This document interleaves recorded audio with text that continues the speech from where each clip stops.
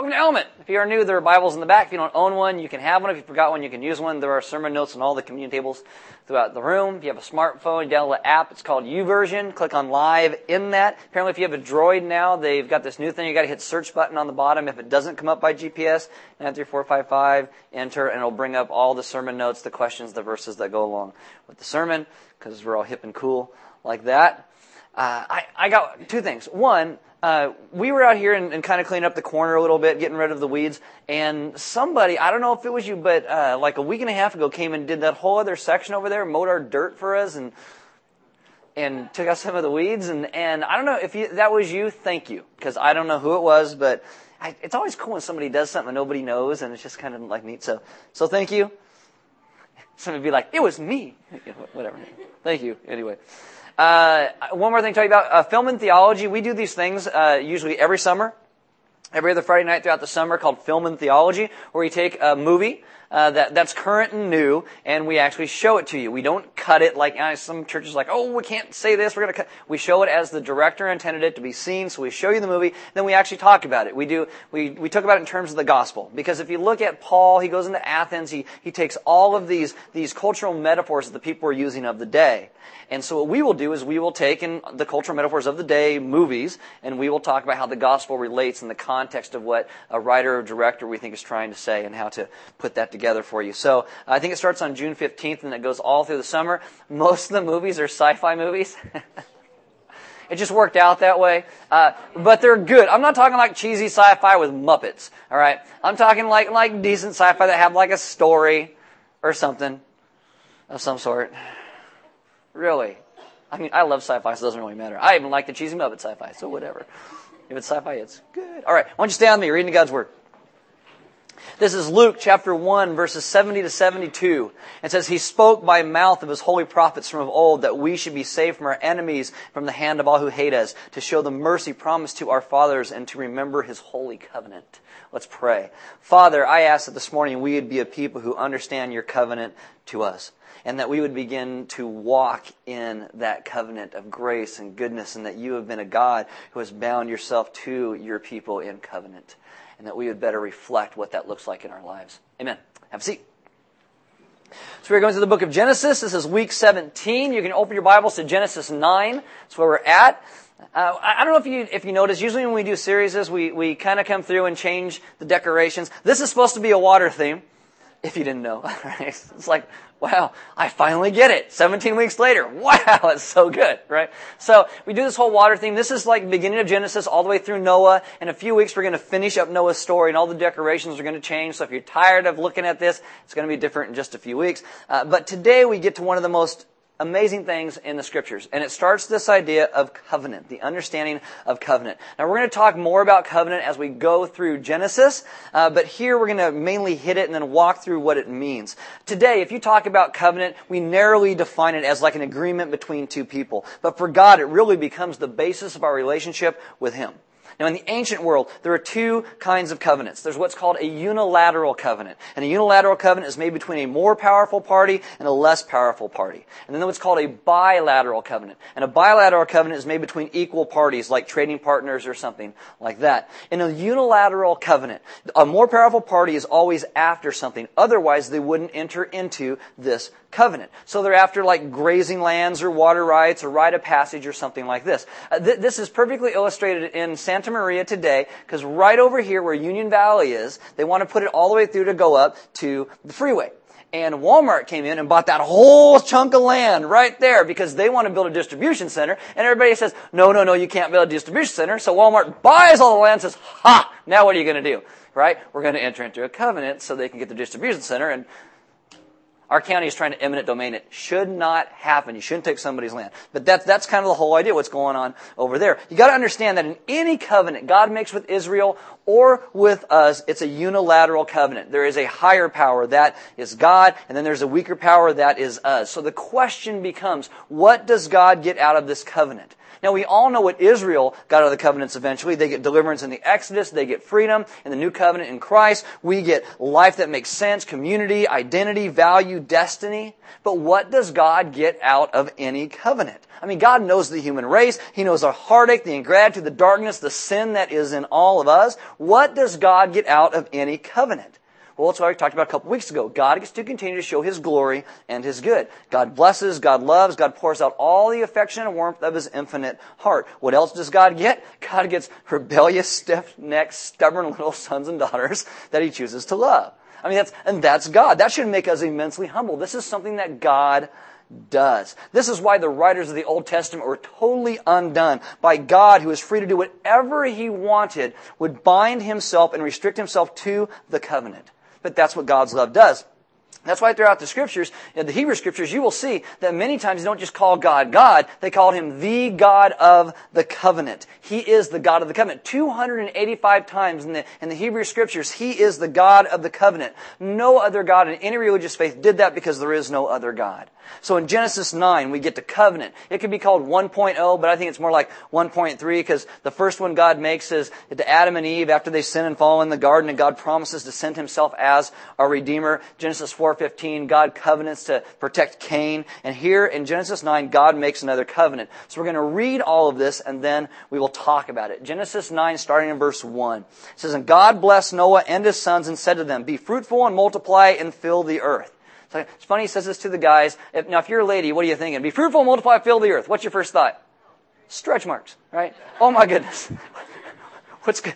Have you seen this? It's not going to be like this in a couple years. Oh my goodness, it's crazy stuff. Now, what you have to understand is God is reiterating this because what He wants people to know is that human life is more valuable than everything else on the earth because we are made in the image of God. We are different than everything else. We have value and worth and dignity because we are made in the image of God. Now today, that's not so much carried over into how we think about things. Today, it's almost easier in our world to convict somebody of animal cruelty than it is of rape or molestation.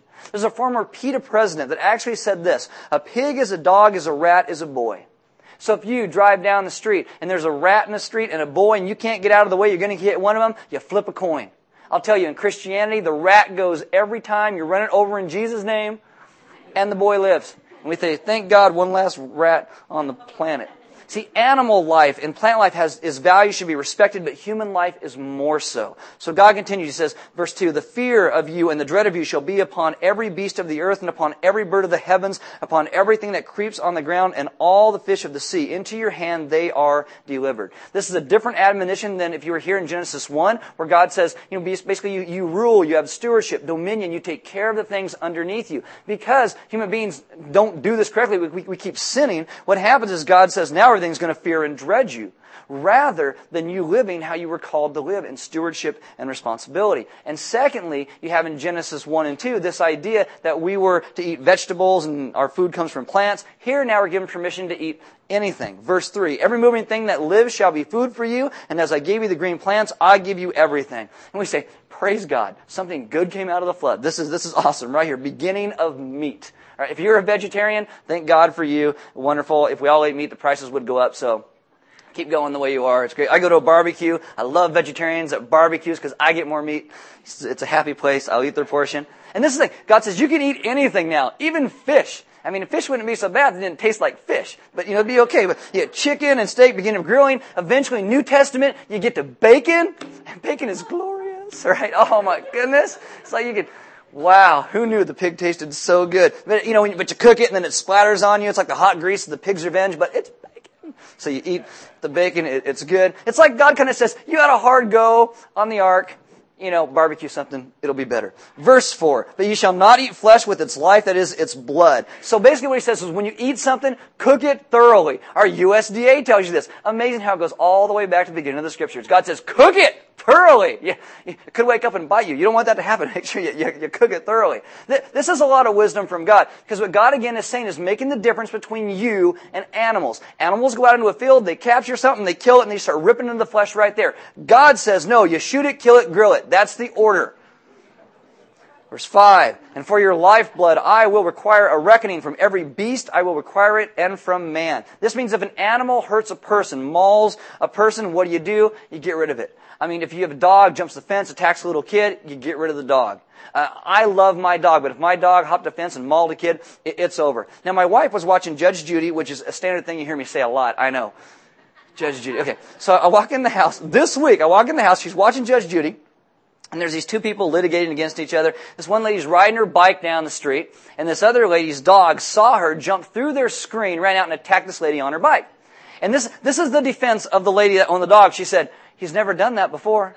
Right. Never doing it again either. It's done, right? It's just over. That's the point. It's an animal hurts a person, it's just gone. And then God says, from his fellow man I will require a reckoning for the life of man. So this is not war or self-defense. This is just one person murdering another. Verse 6, whoever sheds the blood of man, by man shall his blood be shed, for God made man in his own image. He keeps coming back to this. Men are different. Humankind is different. We're made in the image of God. Verse 7, and you be fruitful and multiply and increase greatly on the earth, and multiply in it, have babies. Verse 8, then God said to Noah and to his sons with him, behold, I establish my covenant with you. And what you see, this is called the Noahic covenant. This is Noah's covenant with God. So my covenant with you and your offspring after you, and with every living creature that is with you, the birds, the livestock, and every beast of the earth with you, as many as came out of the ark. It is for every beast of the earth. I establish my covenant with you, and never again shall all flesh be cut off by the waters of the flood, and never again shall there be a flood to destroy the earth. There could be a monsoon,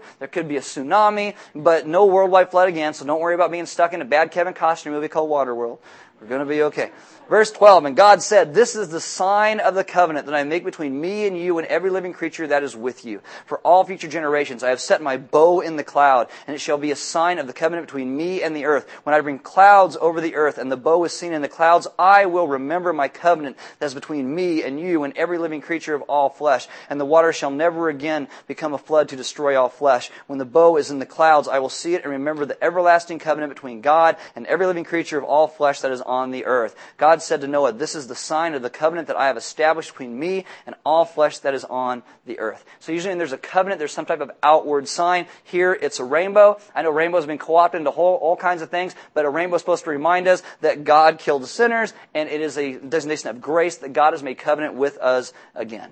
Now, as I said, there are two kinds of covenants, unilateral and bilateral, but there are also different types of covenants as well. There's what was called a limited covenant. A limited covenant is like a marriage. In my marriage, it is my wife and I. Nobody else. If you try to become part of that, you will die. All right? Limited covenant. And then there's also conditional, based upon terms. In the scriptures, limited and conditional, 2 Chronicles 7:14. God says, if my people who are called by my name humble themselves and pray and seek my face and turn from the wicked ways, then I will hear from heaven and I will forgive their sin and heal their land. Now, a lot of people try and take that and say, oh, this is America, we do this. No, this was written to Israel. It was limited and conditional to Israel. Now, should we humble ourselves and pray and seek God's face and turn from our wicked ways? Of course we should. Of course we should. But this was actually limited and conditional to Israel. There's also unlimited for all time. This would be like Noah's covenant, and then there's unconditional.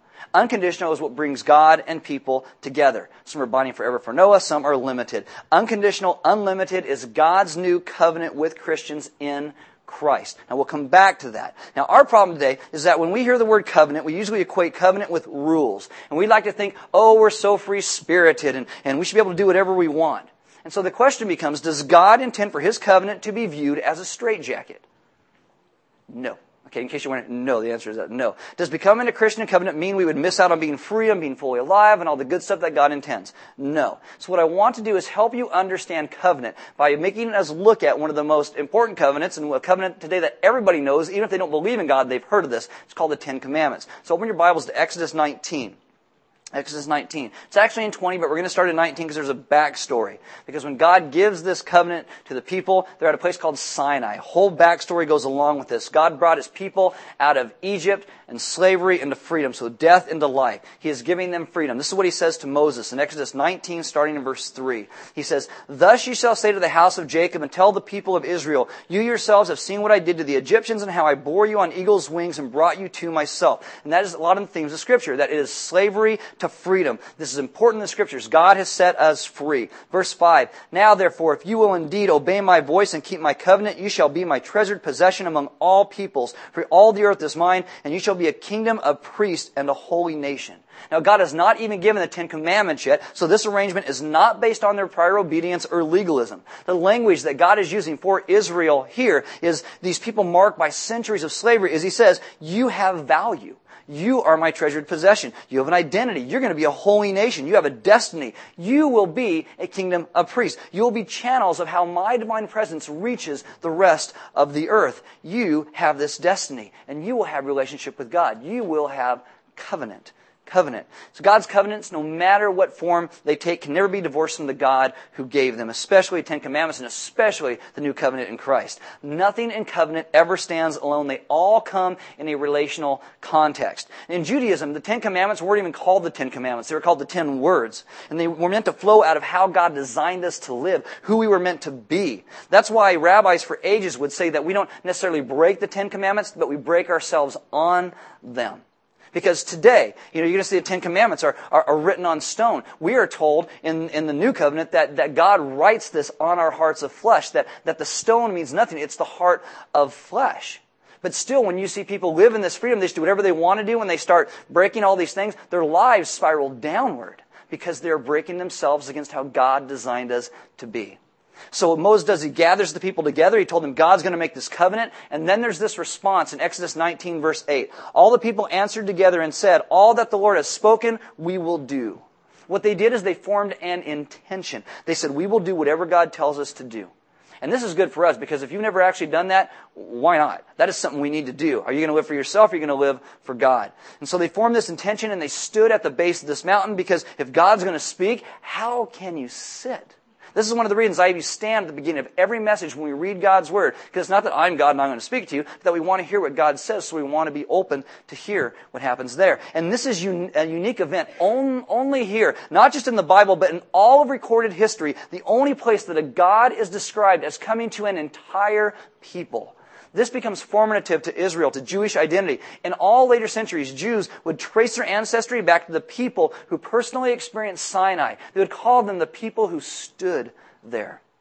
Today, Jews actually still stand for the chanting of the Aseret HaDibrat, which is the 10 Commandments. It's a way of saying these words have a claim on me too. The Talmud says every Jewish soul was present at Sinai. So in Exodus 20, I'm going to take you through the 10 Commandments and try and make these relatable to how God designed us, okay? Number 1, chapter 20, verses 2 and 3 in Exodus. "I am the Lord your God who brought you out of the land of Egypt, out of the house of slavery. You shall have no other gods before me." So this is reality 101. It doesn't even start with a command. It starts with a statement. God is God. And if God is God, then who is not God?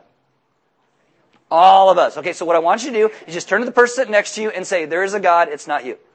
Just do it. You don't have to explain how you know that, just make the affirmation. It's okay. Because we all need to hear it. It's not you!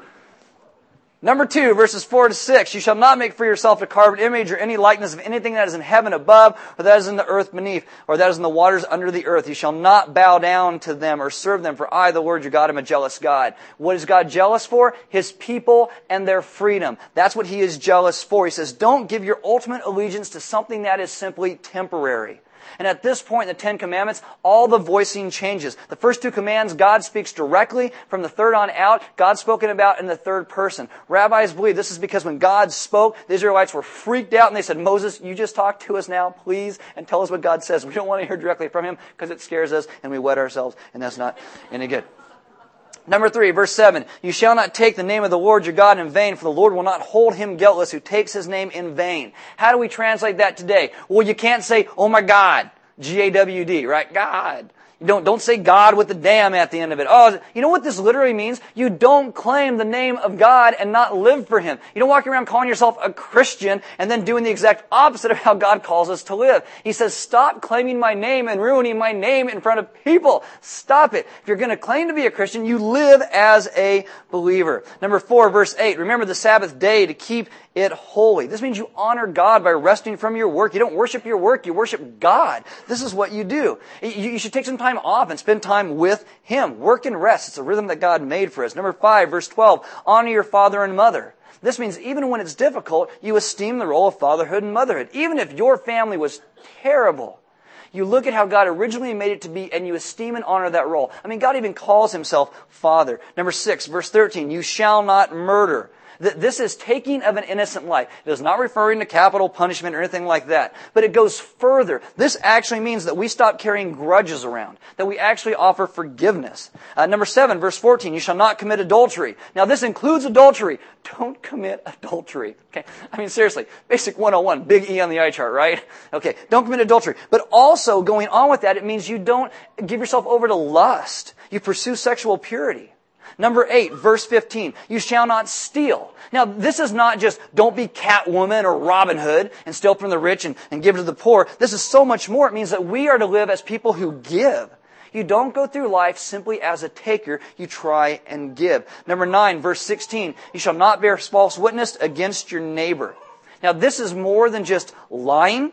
Okay, much more than lying. This is you be a person of integrity. You speak truth. You speak truth. And number 10, verse 17, you shall not covet. And this actually goes on to the place where it talks not so much just about the action, but the attitude of the heart behind it. Because God cares about our hearts and the actions. Because when our hearts change and our hearts worship Him, our actions begin to change. And these are the 10 commandments, and when they have been given, the world was completely changed.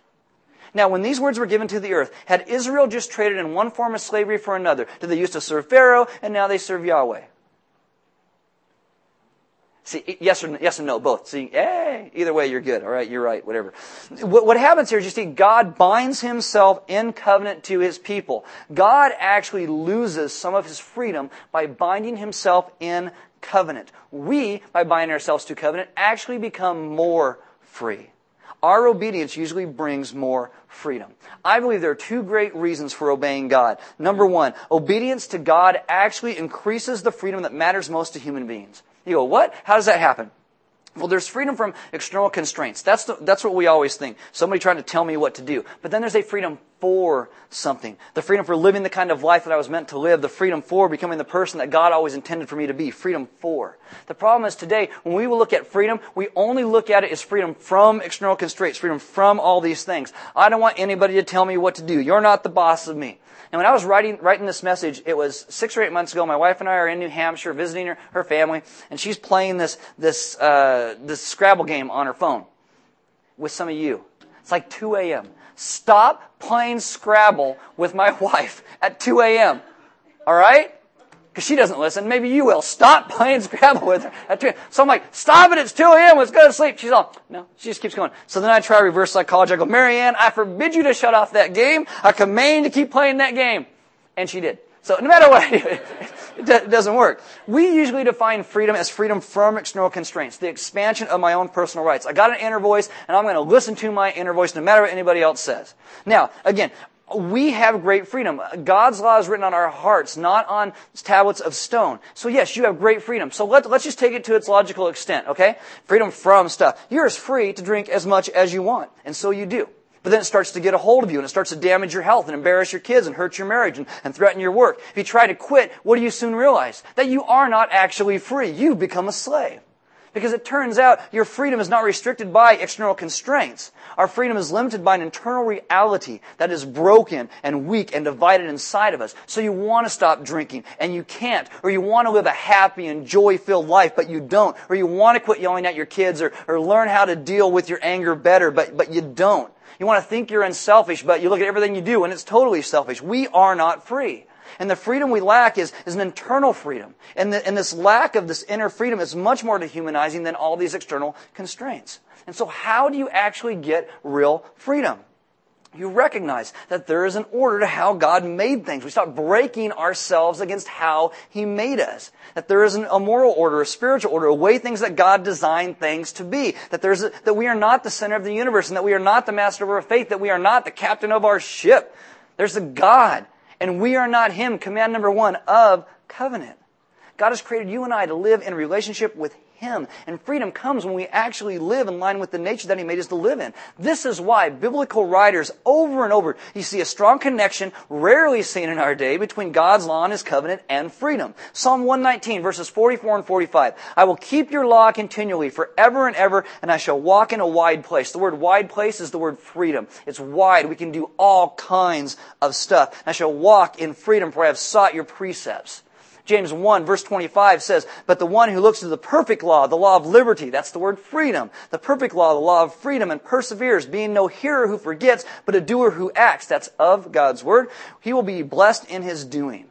This is why when you hear people talk about spiritual disciplines like reading the scriptures and praying and spending time with God, this is always about freedom, always. Because when our desires become our God, it always ends up in slavery. But when we submit our desires to God, it always leads to freedom. The freedom that matters most is the freedom that actually comes from obeying God. Number 2, we obey God because God alone in the entire universe is worth obeying.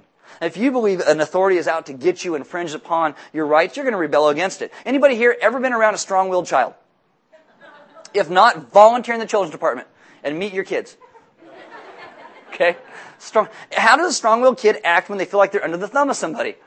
It's not pretty, right? It's like, It's like, oh my goodness, head spins around, goo comes out. It's like crazy stuff. Is that what it means to live under the rule and the reign of God? Not at all. Christopher Hitchens died just a little bit ago, but he wrote his nationwide bestseller, God is Not Great. Okay? Atheist, didn't like God at all. He says this, if the Bible were true, it would be a disaster because it would mean living eternally under a divine totalitarian despot. It would be like living in a celestial North Korea, but worse because at least you could die and get out of North Korea. Is that the God of the Bible? Is He a God that is a totalitarian despot? Is that what He reveals Himself to be?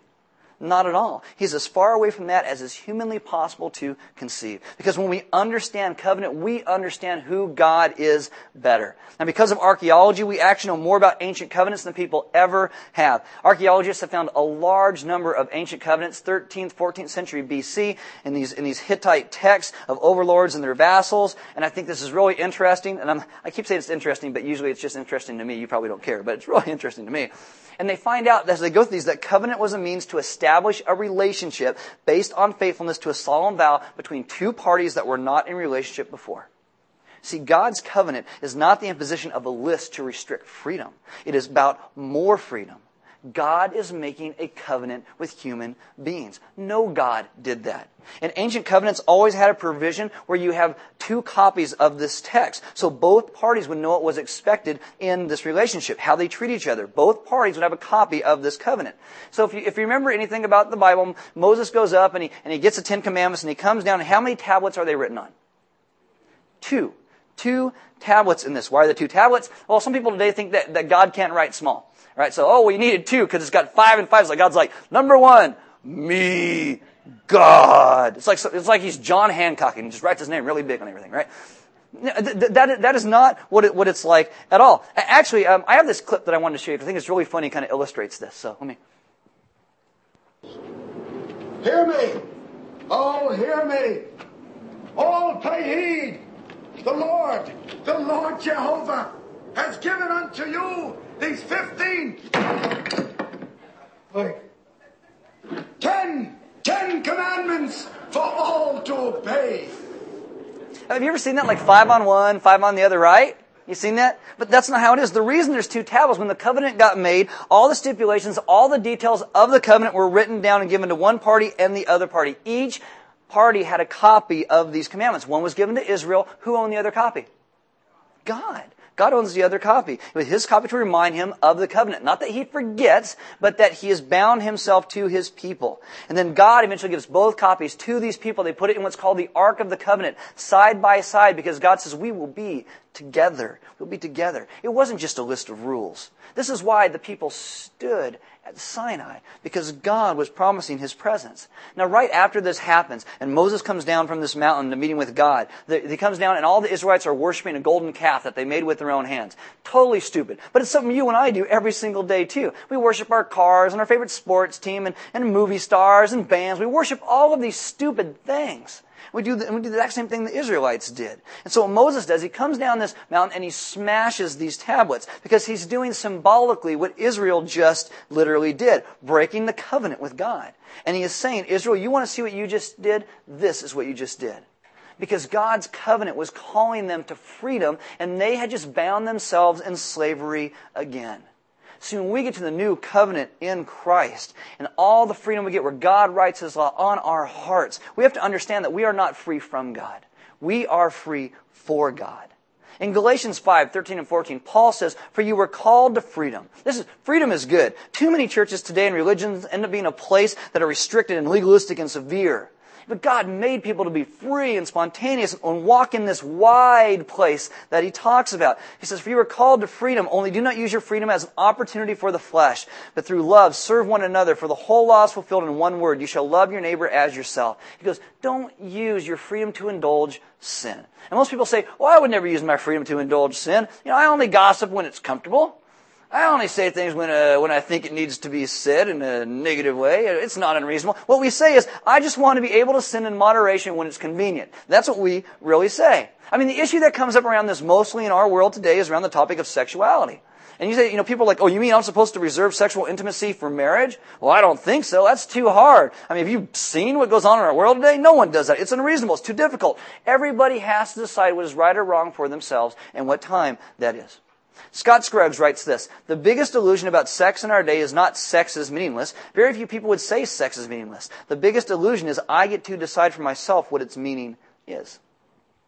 See, I get to decide what's right and what's wrong and where I draw the line. True freedom, we don't break ourselves against it, actually says, no, you don't.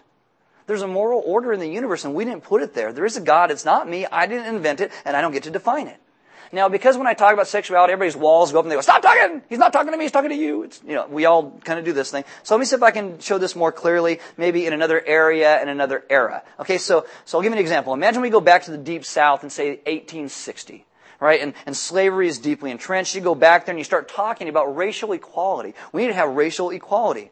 You talk to somebody who lives in a place where slavery is just normal, and so a white person says back to you, they say, you mean to tell me you think I'm supposed to treat a black person as my equal, to pay them, to eat with them, to set them free, to publicly back their rights? You got to be out of your mind. I don't think so. That's not how things work. I'd lose my respectability. I'd be a pariah. I'd lose my safety. It's unreasonable. It's too difficult. Nobody does that. Everybody has to decide for themselves what is right or wrong.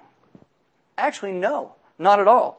God never put racism up for a vote in the Scriptures. It was wrong. If everybody in a whole society thought racism was okay, everybody was wrong. Period. We did not create people. We did not create races. We did not create sexuality. We don't get to define their meaning and significance around our desires or current social practices. We just don't. We don't. Tim Keller quotes an early Christian named Diognetus that explains why early Christians stunned the world around them. This is what Diognetus wrote. He said, "We share our table with all. We do not share our bed with all." And that just stunned people. Timothy Keller writes, "In the ancient world, pagans were promiscuous with their bodies but stingy with their money. Followers of Jesus were promiscuous with their money but stingy with their bodies." And they gathered into communities that had a vision of covenant with Jesus, where they lived together, and this lived out in prayer and generosity and chastity outside of marriage and servanthood. And these became spirit-empowered realities in how they loved the world around them. And the world was stunned because they actually lived for Jesus. The question becomes, could the world be stunned again? Not by a group of people claiming the name of Jesus and holding up signs and protesting and yelling at people, but of people actually living the life that God calls us to live in grace and goodness and hope. Could the world be stunned again? Really? And if you would like to be part of stunning the world, then you want to be part of covenant.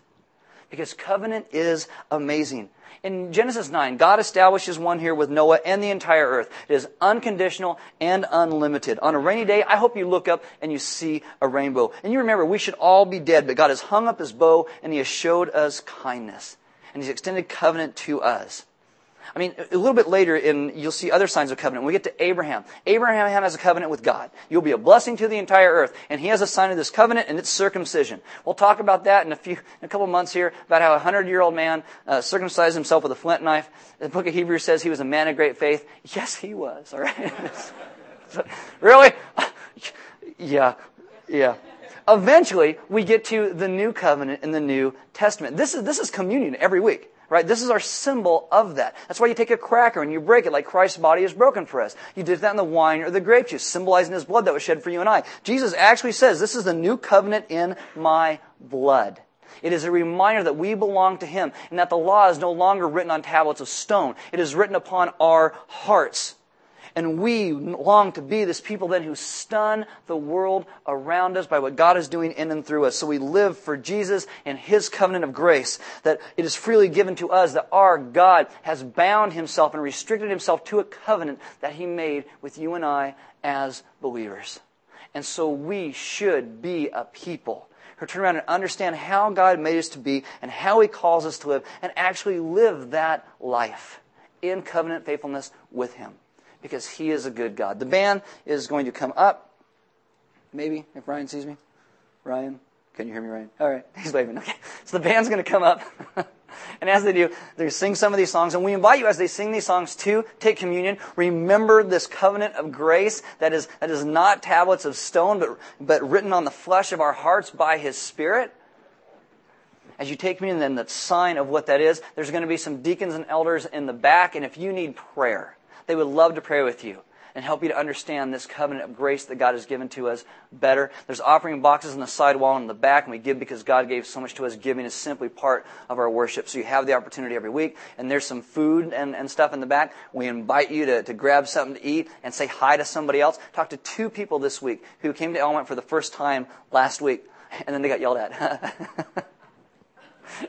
You're like, oh yeah! I was here. I tried to block it out. Okay. Anyway, and they said that the only people that said hi to them were people that they knew. No stranger walked up and said hi to them. Really? Really, people? After all this time? What is wrong with you? I'll kick you in the butt. I'm telling you, God has welcomed you and I as His children into His family. God has welcomed us. We should be the most welcoming people on this planet. No one should walk out of this room without somebody saying hi to them. Jesus loves you. Nobody. We need to live the life that God calls us to live. I mean, the new covenant in His blood, our God calls us home. He makes us His children. We should love each other as well. So look for somebody you don't know. I'll yell at you next week again. Look for somebody you don't know. Say hi to them. Welcome them as our God has welcomed us. Live in His covenant of grace, giving Him glory by all the things that we do, living how He intended us to be. Let's pray. Father, this morning, I ask that we be a people who, again, better understand covenant and the grace that You have so richly bestowed upon us as Your people.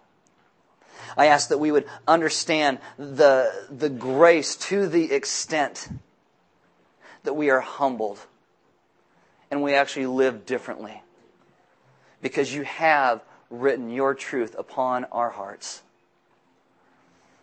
And that we don't have to have these tablets of stone that we carry around in an ark. We have Your Spirit that lives in and through us as Your people. I ask that we would understand Your amazing grace, Your love, how You have taken the chains that have bound us to all of the garbage in our lives, and You have cut those and severed them, and You have set us free.